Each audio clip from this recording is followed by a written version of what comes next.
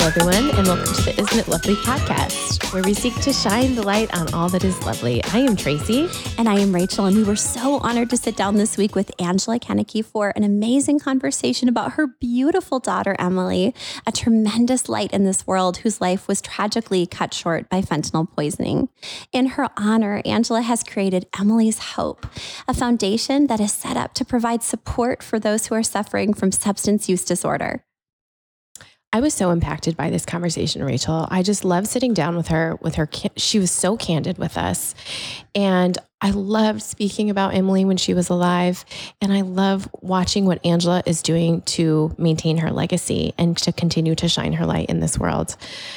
The one thing that I really took away was that Angela is on a mission to replace the stigma that is associated with substance use disorder and replacing it with compassion instead of judgment. And that just really matches what we want to do here with Isn't It Lovely podcast, of just providing empathy for others and their Absolutely. lives. Yes. Yeah, absolutely. No, it was a beautiful conversation. And having walked through an unimaginable grief, she comes with wisdom for how to keep your heart open.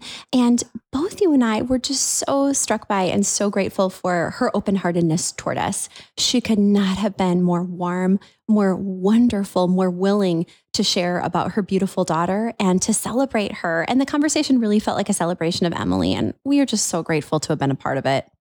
I couldn't agree more. We hope you guys love this episode. Just cannot thank you enough for being here today. We're so happy to be with you. And we're so excited to talk about your beautiful daughter, Emily. One of the questions that we love to ask the guests on our podcast is what lights you up? What gives you purpose, meaning what drives you? And so we would love to know more about Emily. What would you say lit her up? Emily was a light.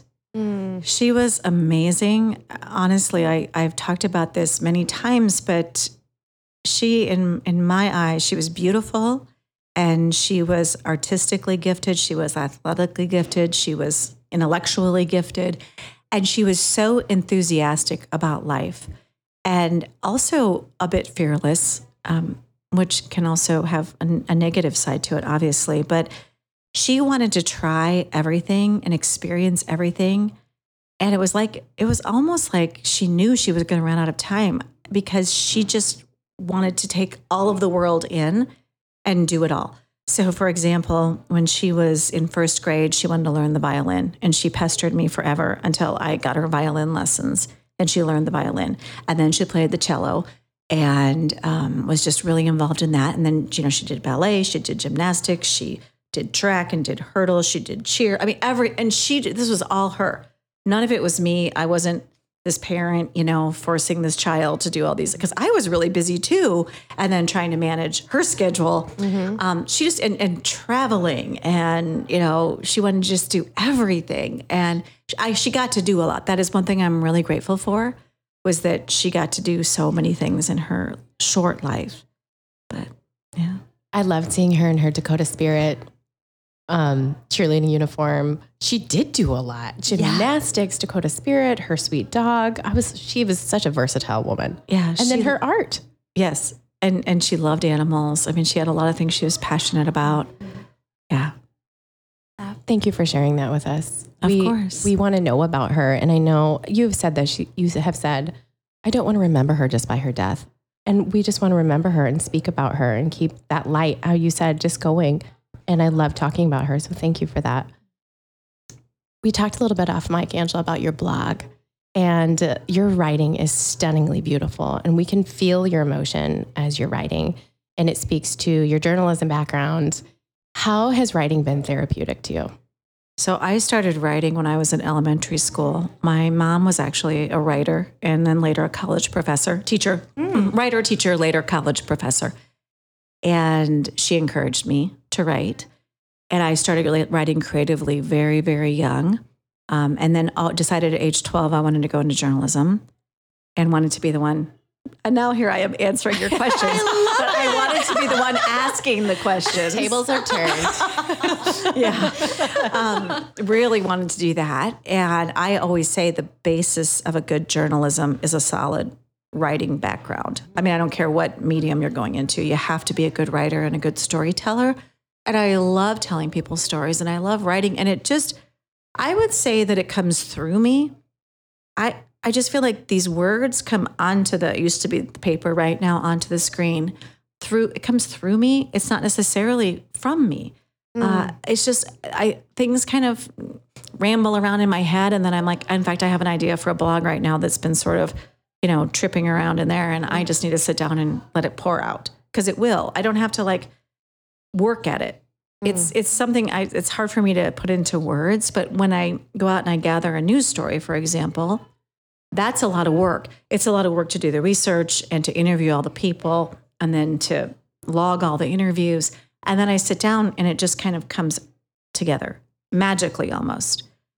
So maybe that's a gift, that I have. Oh, absolutely. And it's a versatile gift because I can use it, for storytelling in lots of different ways and writing in lots of different ways. And I did finally write a book, which was my goal for a long time. And so I was glad I was able to do that. And a biography, which is natural for a reporter. Yes. Can you tell us about that? Tell us how that came about. Yeah, so I was working on one of the biggest investigative stories of my career, which was the Gear Up scandal in South Dakota. And I worked on that story for 3 years. And it brought me to Platte, South Dakota many, many times.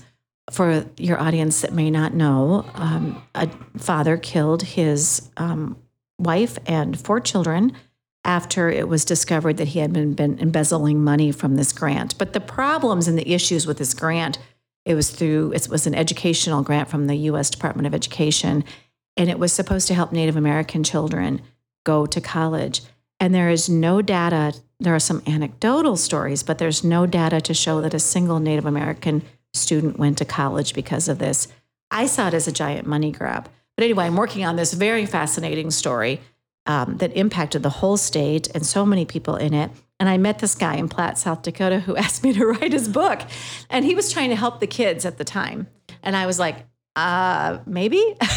and so then I just thought about it. And I'm a spiritual person, so I prayed about it. And I just thought, yeah, I need to do this. And I did. And I have these, first of all, he's amazing and his wife is amazing and they're goofy as heck, but especially him, not his wife so much. But I love him to death. And now they donate all the proceeds from the book back to Emily's Hope, which is a fantastic thing. That is so awesome. And tell us the name of the book again. The Day His Heart Stopped Crying. Which was his title. We got in a big fight about the title.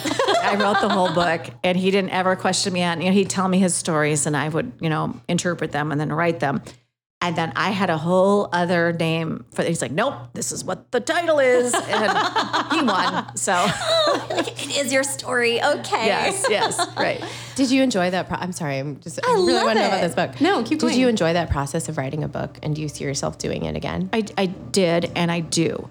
The issue I have right now, it took me about 9 months to write that book and to put it all together. And then Emily did the cover art for it. That was the other thing that makes it so special. Sure. And so we were able to work on that together. I want to write another book about what I've been through with Emily and starting the nonprofit and some of the things I've learned about addiction along the way. I don't have the time right now. When I have the time, I will be writing a book. But right now I'm writing blogs kind of in place of writing a book. Yes. Maybe I can gather all those blogs together and expand on those and use those as for a book. That's amazing. And your blogs are completely captivating. Mm-hmm. We had actually been texting really late. I think it was like 1 a.m. We had started, we're like, we're so excited to hear her story in her own words. Let's read these blogs. And we would be texting. And then it was just like, I would read one. I was like, well, I have to know the next thing. And it was just, this story was just so captivating. So in addition to your blog, you have a podcast, Grieving Out Loud. You won Emmy Awards for your story on the opioid crisis here on the Great Plains. You've started Emily's Hope, which we're going to talk about in a little bit. But what gave you the motivation to put one foot in front of the other after everything that you had been through? You've launched all these beautiful passion projects, but what gave you that motivation that you could keep going? Well, at first, to be honest, I didn't know that I would be able to keep going. I would not wish the death of a child on anyone. And I just felt I was on the floor. I mean, like every parent is who loses a child. And I was also suffering from terrible anxiety initially, like just to go out in public anywhere. I couldn't do it. And I didn't even know if I'd be able to go back to work, and do my very public job, let alone, talk about it, about what happened. So I was able to take some time off, which I'm very grateful for, because not everybody can. And not every employer is as understanding as my employer. So I was lucky that way. But I think what happened, and I always say this, is that I didn't have some kind of miracle after her death, but my miracle came in other people. Love kept showing up. People kept showing up to come by my side and to help me through things. And that is kind of how the nonprofit was started. It was just like a little bug was put in my ear, like, hey, what if Emily's artwork was used in this new Avera Addiction Care Center? And I was like, huh? Oh, I like that idea. And then I thought, well, what if I raise some money to help people in her name go through treatment? And Avera was like, we'll take your money.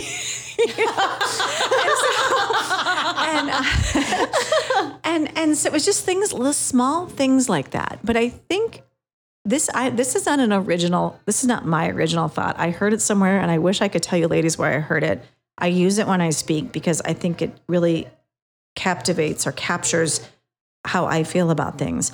Everybody gets pushed down into the pit. Every single person, you're going to get pushed down. If you live long enough, something is going to happen to you or your family, or it doesn't have to be death. There's lots of things. And when people get pushed down into the pit, I always say there are bouncers and there are splatterers. And some people just splatter at the bottom of that pit, and other people bounce back up. And I always say, I want to be the bouncer. I want to be the person who's able to rise above that pit of grief or whatever it is. And I think about that a lot. Like I just have to do something, and it helps me a lot to do what I do in my daughter's name. So helping other people, knowing that 150 people have received treatment because of Emily's Hope scholarships, like it's almost selfish. That helps me, cope with the fact that my daughter's not here anymore, that like we're doing good in her name and her art is being preserved in many ways. And that helps too. Like she lives on through those things. And that's how I was able to do it, really. And I think a lot of years of, I always say every reporter has PTSD because we see I remember the first drowning I went to when I'm like 22, seeing, a body being pulled, and I've seen all kinds of horrible things, and you just have to keep, presenting it and be unemotional. So I'm very well trained in how to kind of compartmentalize. So I always say I'm able to do it. I can do it. I have the platform to do it. If I don't do it, who else is going to do it? And I really firmly believe we have to stop the stigma of addiction. Absolutely. It's not a moral failing. It's not a weakness. It's a disease of the brain. And some people are more susceptible to it than others. And just because you don't have it doesn't mean that it's not real and doesn't exist. And so if we can do those things, if we can prevent people from becoming addicted in the first place, and I can talk more about that in a minute if you'd like. Absolutely. And if we can get people treatment, and then if we can, get rid of the stigma that it's just like any other mental health issue or heart disease or diabetes or whatever, I'm very passionate about that. Absolutely. Wow. That is such a beautiful just kind of mission that you're on. And I don't know if this is a Bible verse. I don't know where I got this. Isn't it? It's annoying to me when I can't remember the source. You just said that too. I'm like, where did that come from? I don't remember that source, Yes. but it just stuck with me. Yes, this is living in my mind, but a wounded healer. When we've been wounded and we have the ability now to speak to a situation that we never had the authority to speak into, and now we can be a healer in that. So I hear that coming from you.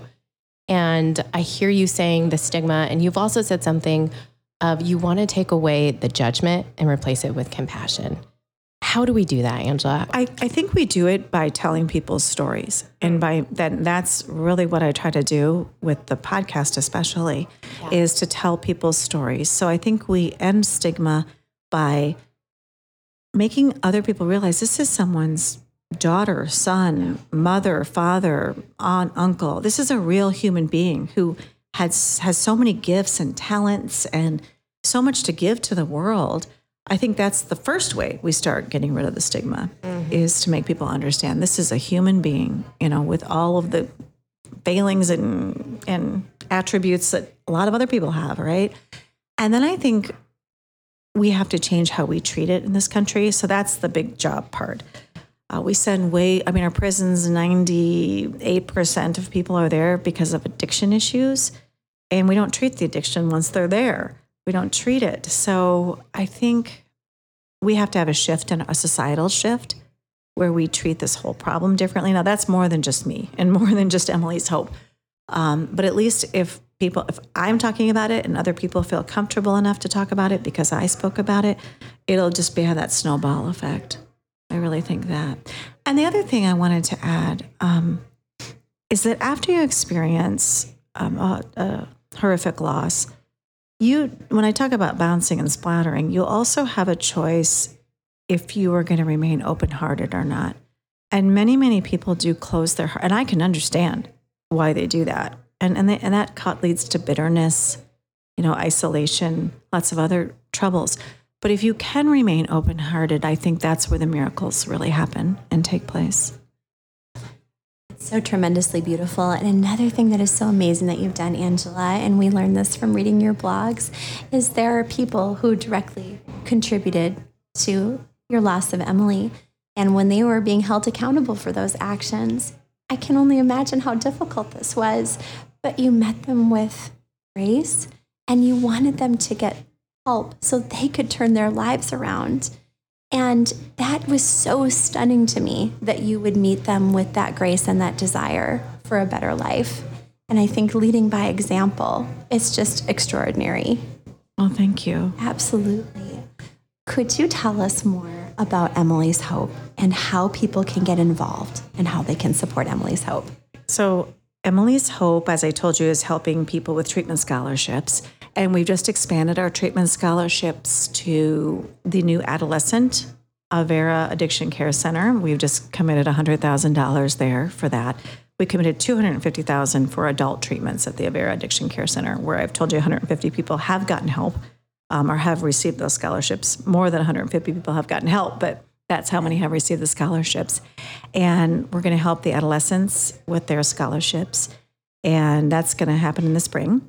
And then the other thing that we're doing is we've started an education initiative. And this I am super passionate about, because I have this idea, and I have a lot of people that have come beside me. I'm not doing this alone. I've had college professors, principals, teachers, drug and alcohol counselors, a superintendent, a child and adolescent psychiatrist, and they're all on my education committee.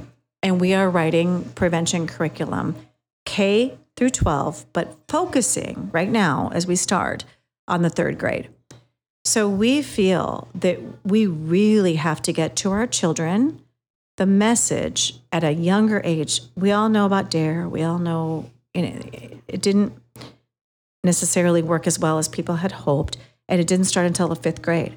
Well, in today's world, if you don't get to kids before the fifth grade, everything is on their phones and the access to everything. And so we have to teach kids in age-appropriate ways. This is what medication is. This is what, certain medications can do to your brain. This is what happens if you take someone else's or take too much. We're going to deal with the whole child. We're going to deal with emotional trauma, peer pressure, things like that. But in age-appropriate ways, we're doing an animated series. And I'm trying to raise money right now for all of that, because this is all going to cost money. But I'm just really, we've got some literature for kids, and we're working on the lesson plans right now. And we have a school we're going to pilot it in next fall. So wow. I'm so excited, because I don't want any other mother to go through what I have been through. And I just think if I can, and I have a little bit of an anecdotal reason for all this. When Emily was in third grade, Kelloland News did a special about meth. I anchored that special and did a couple stories in it. And I think we recorded it and played it later, because I remember I made Emily watch it. And she was so opposed to meth her entire life, even though she was using heroin when she died and it was laced with fentanyl. She didn't know that. I always think it's drug-induced homicide. But, she would experiment and try all these other drugs, but she would never touch meth. And I just think, that age, she learned, and we showed the before and after photos. We told real stories with nothing. I'm not talking about scaring kids, No.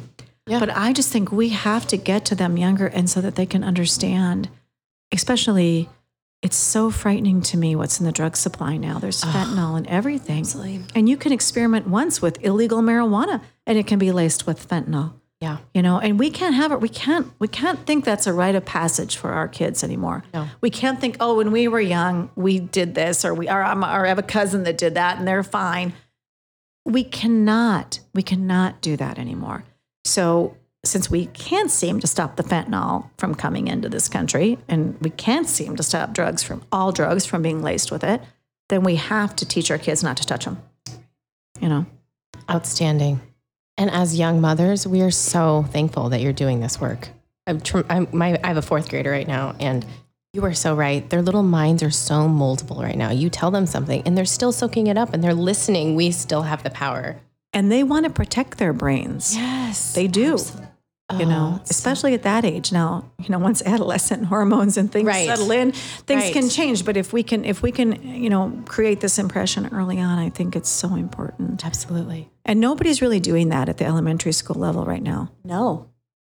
I was at a conference in DC, and there were the nation's 4 drug czars were on the stage together for the first time, and they were giving out all these awards for prevention programs, and they were all from middle and high school. And I stood up because it's me, and I said, "Yay, we love you! Thank God it's Is you." anyone doing anything at the elementary school level?" And they all said, "Not that we know of.